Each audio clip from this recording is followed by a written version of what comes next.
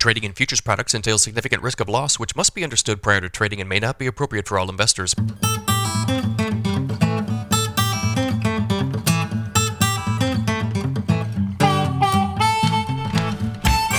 Good morning, everybody. It's Tuesday, February 28th, 5:36 a.m. Central Time as I speak here. May corn futures down 1/4 cent at 6.43 1/4. May soybeans down 9 at 15.03 3/4. May Chicago wheat up 1/4 at 7.10 1/4. May Kansas City wheat down 2 at 8.15. May spring wheat down 1.5 at 8.67. If you guys are watching on YouTube, make sure you subscribe to the channel. I think I'm like 8 subscribers away from the 8,000 mark. Should be able to get there today. Appreciate it as always.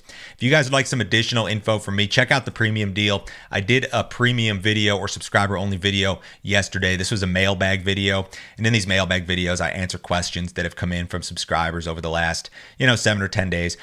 One of yesterday's questions was this: if China invades Taiwan, is that bullish or bearish? I discussed this in detail among a bunch of other questions that had come in from subscribers. These are some of the most popular videos that I do. If you guys want to see this stuff, sign up today. Go to standardgrain.com. You can sign up on your phone or on your computer. It takes about 1 minute. It's a monthly subscription, $50 a month. Cancel at any time. No other fee, no other obligation. Nobody will try to sell you anything else. Just a ton of info direct from me, guys, every single business day.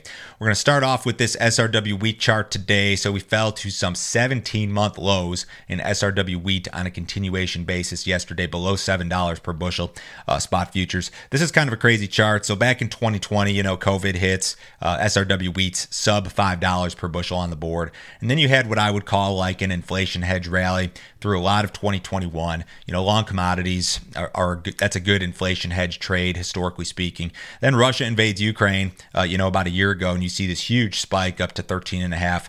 $14 on the board, then a collapse, and it didn't really take that long. By the time the Black Sea grain deal was signed last summer, we had already erased most of those gains, and now you've done a total round trip back to levels that you haven't seen since the third or fourth quarter of 2021.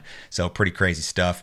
Russia has some cheap wheat. So Russia has a big wheat crop, or had a big wheat crop, and they are the world's largest wheat exporter. So they're essentially like the price setter here, and they're not helping matters with this cheap wheat that they have floating around on the export market. Large money managers or funds are likely is the key word here, building a massive net short position in the SRW market. Some groups estimated that funds were net short 135,000 contracts of SRW wheat at yesterday's close, which is a pretty big net short position. Although we don't know if that's real or imagined because we haven't seen updated CFTC data in a while. So Russian wheat prices continue to fall, and that's something that has kept the U.S. market under some pressure.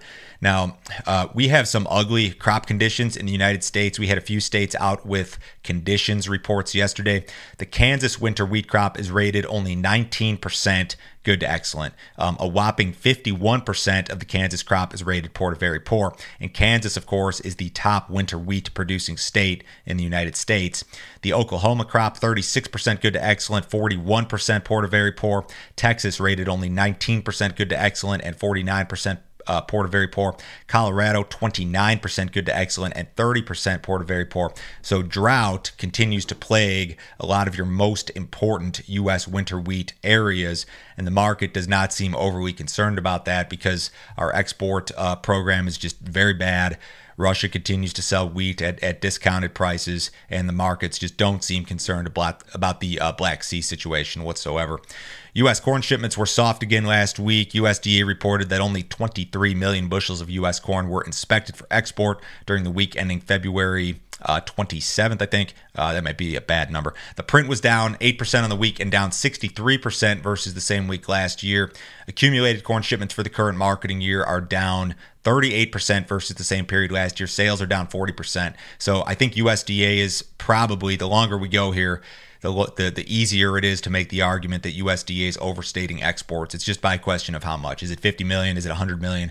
Is it 200 million? Depends on who you ask, and it depends on what happens during the next 6 months. We're essentially smack dab in the middle of the marketing year here. The current marketing year ends on August 31st. So you've got some time to improve, but the fact that Brazil's probably going to have a big crop, the fact that China canceled some U.S. corn last week, not necessarily a good sign. Now, planting delays in Brazil do remain an issue.